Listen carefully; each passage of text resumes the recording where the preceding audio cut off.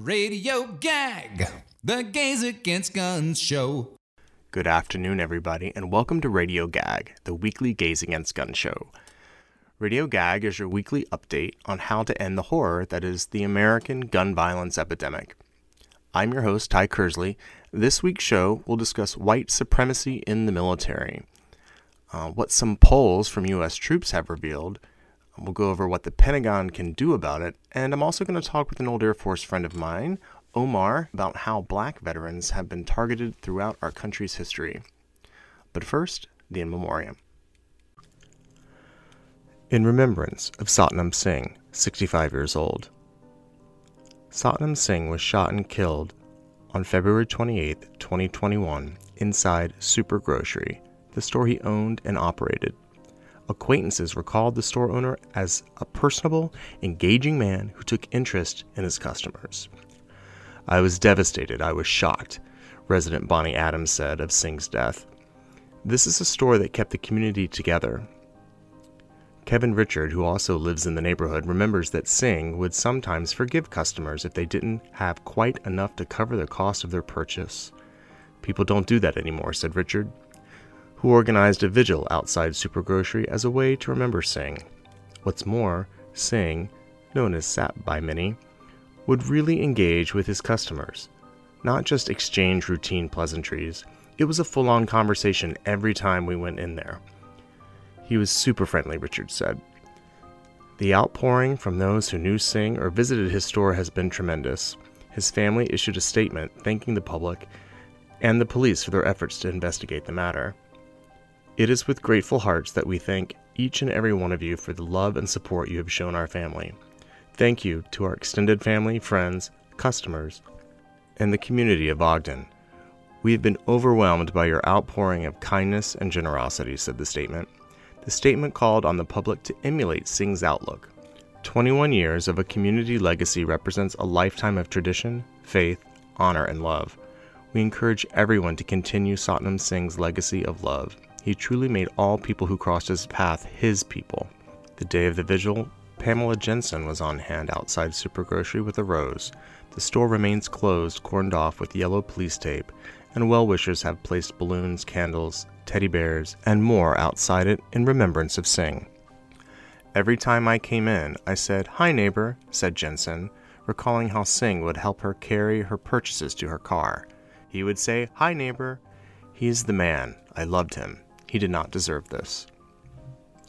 Satnam Singh, we remember you.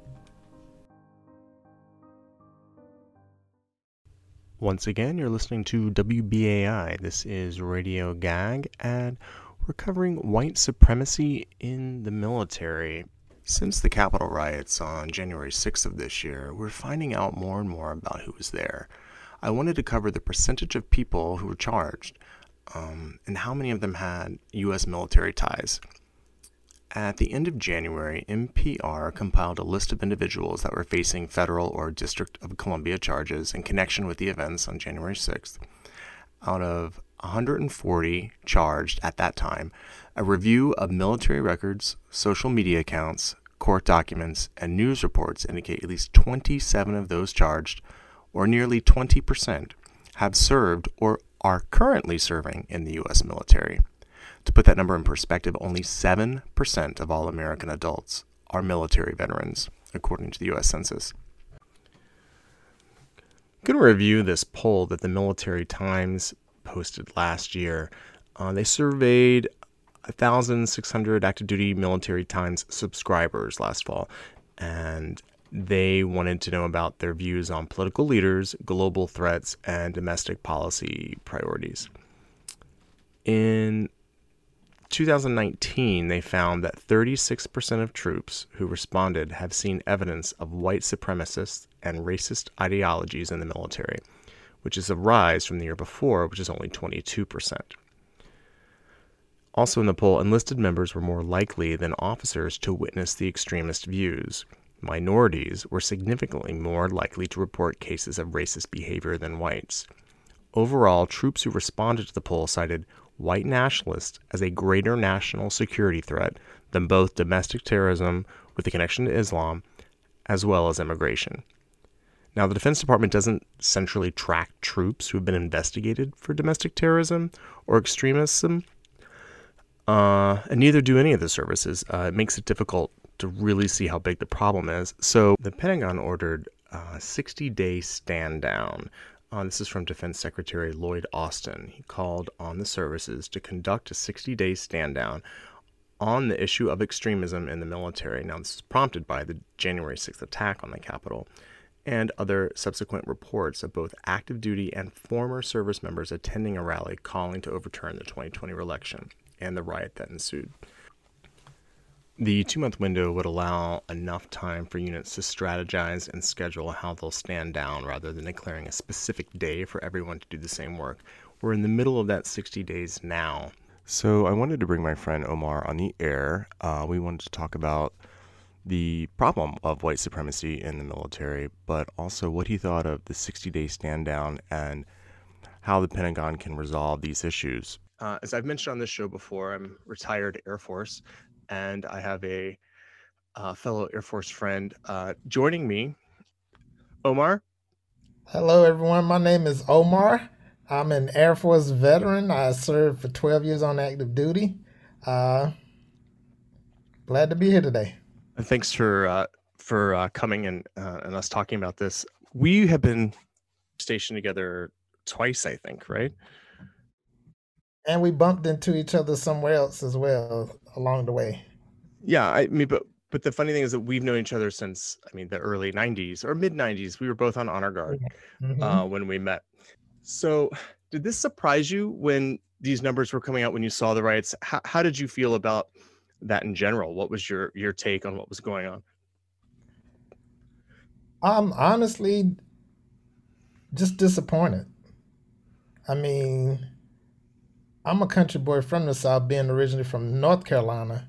And like you were saying, our first base, we were stationed in South Carolina. And so I just remember my third week in the Air Force at my first base, walking out into the compound in the yard and hanging over by the smoke pit with all the fellas from, back in the break room. And I would walk over there by them, and I could just tell they were up to no good and they were going to say something to me when I came up. But this was 4 white guys. And when I came up, they just started telling black jokes. How old were you at the time? I was 19. So yeah, when you first started in the Air Force? When I first started, yep. And that was the interesting thing, being from North Carolina, where I'm from there, racism was something I already knew about. We knew our place in my town. It's still a small town, small community growing up. But now, being in South Carolina, it wasn't that I was immune to it, but it was almost like I didn't get offended by it in the same way maybe somebody else would have, because I grew up in a town where people call me names. I could say that when they were telling these jokes, I decided to walk away. For one thing, these guys outranked me. And I was new to the Air Force. Like I said, it was my third week at that base, still learning the rank structure. I knew they outranked me, and what could I do? What could I say? So I just chose to walk away. But it didn't make it right. It didn't make me feel any type of way. I just knew to stay away from those guys. How about also one of the things that I've noticed, armed protests and so forth in gear? How do you feel about an individual that is not in uniform, but they are what seems to be perceived as fighting for a white cause, armed in the streets nowadays, where we never would have seen that 20 years ago? It's disappointing. That's all I can say. Like, for these guys that go into the military just to get the training and come out just to hurt people or scare people, it's disappointing because, they pump us with so much quote unquote forced patriotism while you're in there. You got to do this. You got to, reveille, taps, all of these things you got to be around. And how do they ignore all of that? and know that their intention is to go in there just to get the gun training, to go in there just to get the the combat training, the martial arts training, the organization. I mean, can you look at the tactics that they're using? These are special ops tactics and stuff that they're talking about, and just openly. They're just passing around like it's candy, and it's just interesting and disappointing.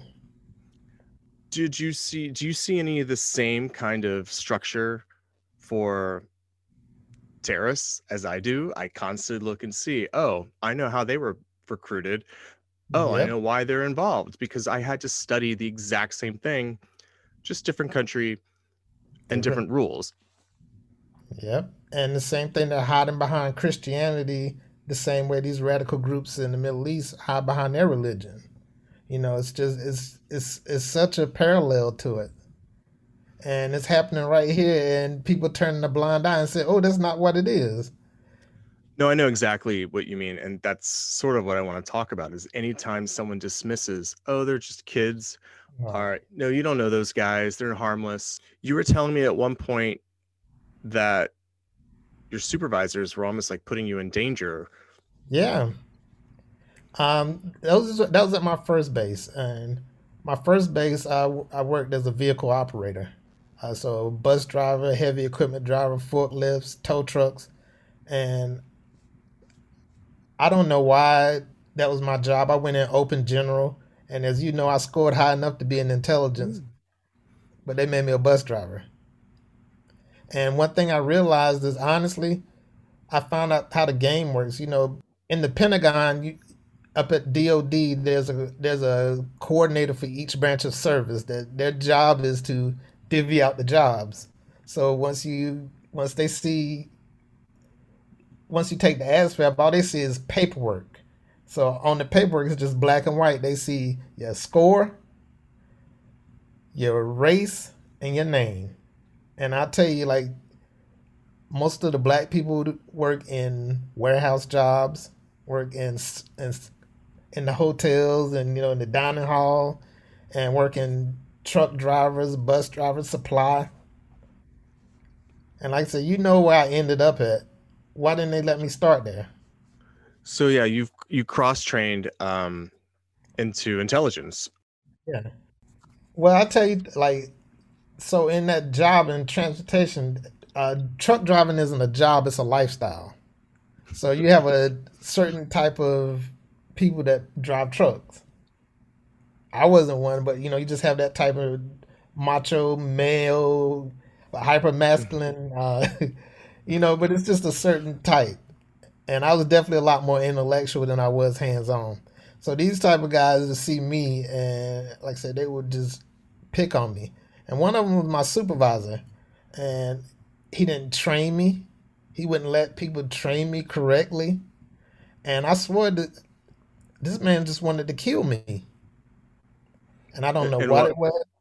Not giving me the same safety lessons. I remember one day I was backing a tractor trailer up to the fence, and I had to back it in between two other trailers. I wasn't good at it, and I That's never okay. forget looking over at the smoke pit, and my supervisor, the staff sergeant, he's standing there pointing and laughing at me, and all the other guys in my rank are standing over there pointing and laughing too. Versus getting his ass in the truck and teaching me how to do it. Right. And I'm just sitting there feeling so little at that. How did it affect you moving out of that environment after you had been in it? Well, honestly, I had to find any way to promote myself out of there. So honestly, Alnagar was a way out. It was a way I didn't have to be in that yard every day with those guys. It was a way I didn't have to be hearing black jokes and expected to like them. And if I don't laugh, now all of a sudden I'm worried about what they're gonna do if they're gonna mark me down on my performance report. They I said had I was no late. idea it was that bad for you then. I That had bad. no idea. It was that Did you bad. did you and you wouldn't talk to anyone about that at the time?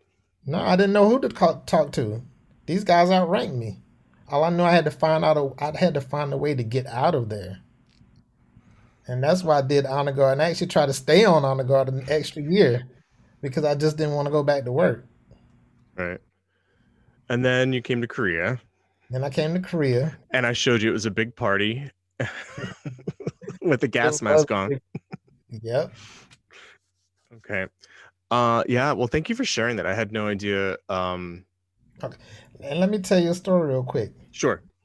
Tuesday afternoon, I'm walking back from lunch, licking on the ice cream cone, walking back towards Brooklyn College, and all of a sudden, I'm stopped and frisked for the third time that I lived in New York since I lived in New York City. And I'll tell you honestly, the most that was honestly one of the most humiliating times of my life because there I was going back to school. I had a book bag on my back with my camera equipment and books. They took everything out of my bag, all my cameras and everything.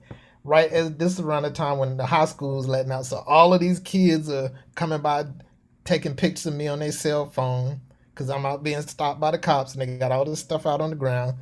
And like I said, I know I was on somebody's Instagram or somebody's news feed and already probably presumed guilty when all I was doing was coming back from lunch. And being a veteran that was over in the desert, and like I said, being a black boy from the South, and now I'm holding a M16 towards Iraq, aimed towards Iraq. And I remember being a 10-year-old little boy and walking back from Piggly Wiggly from my grandma. I had a big brown bag in my arm, and this white lady came out and she said, "That black boy pulled a gun on me." What happened? I was 10 years old. And the interesting thing is, like, she just came out and said, "I pulled a gun on her." And I'm telling you, they called the police, and I was just walking back to my grandma's house. And I'm scared. The police come up, and he's asking me, "Where's the gun?" I tell him, I never touched a gun in my life. The first time I ever shot a gun was when I was in the Air Force in basic training, but I was guilty because the white lady said a black boy pulled a gun on me, and that's him. And I had to get him to go over to my grandma's house and get my grandma to come out and tell the officer that she had sent me to the grocery store over to Piggly Wiggly to get some groceries. And that's the first time me and my grandma, when she was walking home with me, that's the first time I had the talk of the world is not going to be fair to me no matter what. And now just jump forward to the beginning of that. Now here I was standing in the Middle East holding a gun, and I wondered, did the Iraqis think that same thing? That black boy pulled a gun on me. So just it stayed with you your entire life, that one moment. yeah, because now I actually was the black boy pulling a gun on somebody. Omar, I want to thank you for sharing that. I didn't have any idea what your experience was at all because I had never heard of any events or anything like that, and it seems like you had to keep it to yourself for a very long time. So thank you for sharing that with the listeners. You want to know something honestly that I've never shared with you before? Go ahead.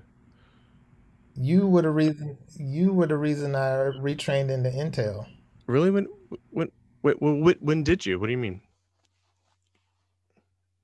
You were the reason I did it because honestly, when I met you and Honor Guard, and when we were on Honor Guard together, and then met you again later in Airman Leadership School.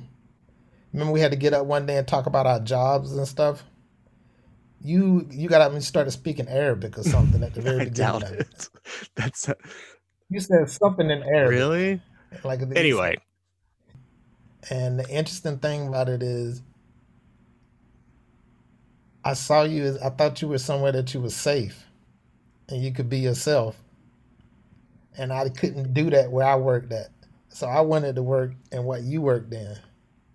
And honestly, from the bottom of my heart, seeing you was why I made that transition years later into that career field.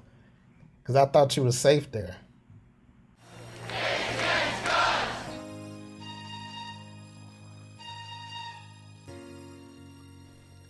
To find out more about working with us, please go to gazeagainstguns.net or follow us at Gaze Against Guns New York on Facebook and Instagram, or Gag No Guns on Twitter. Also be sure to check out our website to learn more about our GAG chapters located nationwide, like in Orlando, LA, DC, Chicago, San Francisco, and P-Town. Also on Facebook, we have a Human Beings page where we honor the lives lost to gun violence. You can also join us at a meeting. We meet every other Thursday online now, 7 p.m. Eastern Time. Our next meeting is Thursday, March 18th. You can find out the info on our Facebook page, where we will be planning all kinds of great actions and protests, so please join us. Everybody is welcome at any and all GAG events. Another great way to get involved is by becoming a WBAI buddy. A WBAI buddy is someone who keeps our unique volunteer-run radio show going by giving a small donation every month. And just a modest monthly contribution can really help keep us on the air. Just go to WBAI.org or call 516-620-3602 and become a BAI buddy in the name of Radio Gag.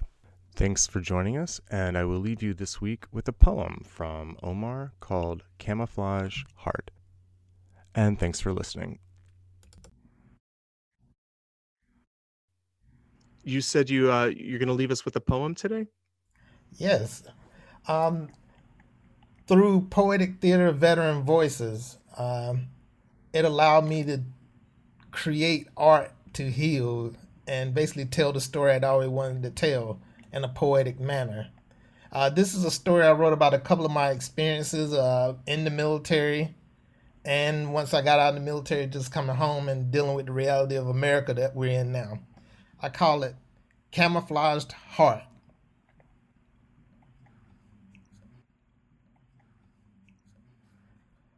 War makes humans human. Conflict is universal. From the beginning, there was war. Before I was born and lifetimes afar. Battles rage as mankind ages, yet never learns from past mistakes or stories from those who live to tell of what war remains, a living hell. I had never been more present than at that very moment, standing in a desert land, hearing a foreign language I could not understand, camouflaged, dressed so that I could blend in, desensitized to suffering and pain. Only a camouflaged heart remained. A predator drone lorded above, waiting to dehumanize the enemy. With my weapon in hand, encircled by sand, requesting a drone strike, reports of Taliban. Drone sights locked on to an evading man, left his truck in the sand, and away he ran. But with crosshairs locked on, the moving target engaged, the coordinates called in, hellfire missiles rained. Dust and blood splattered, then settled, my life forever changed. It's the things you can't see that hurt me the most. Only a camouflaged heart remained. No longer a warrior, a veteran, seeking renewal and transitioning to peace. Still, dreams of war knock at my door. I try not to let them in. They invade, they conquer, they win. My willingness to do whatever to live outweighed my fear to die. Searching for weapons of mass destruction turned out to be a lie. The guilt that comes from surviving, isolating. Comrades did not make it back alive. Hyperventilating. My nightmares evolve into daymares. No one sees, no one cares. What I've experienced, what I've done, once an asset, now a liability. Medicate the veteran. Keep him numb.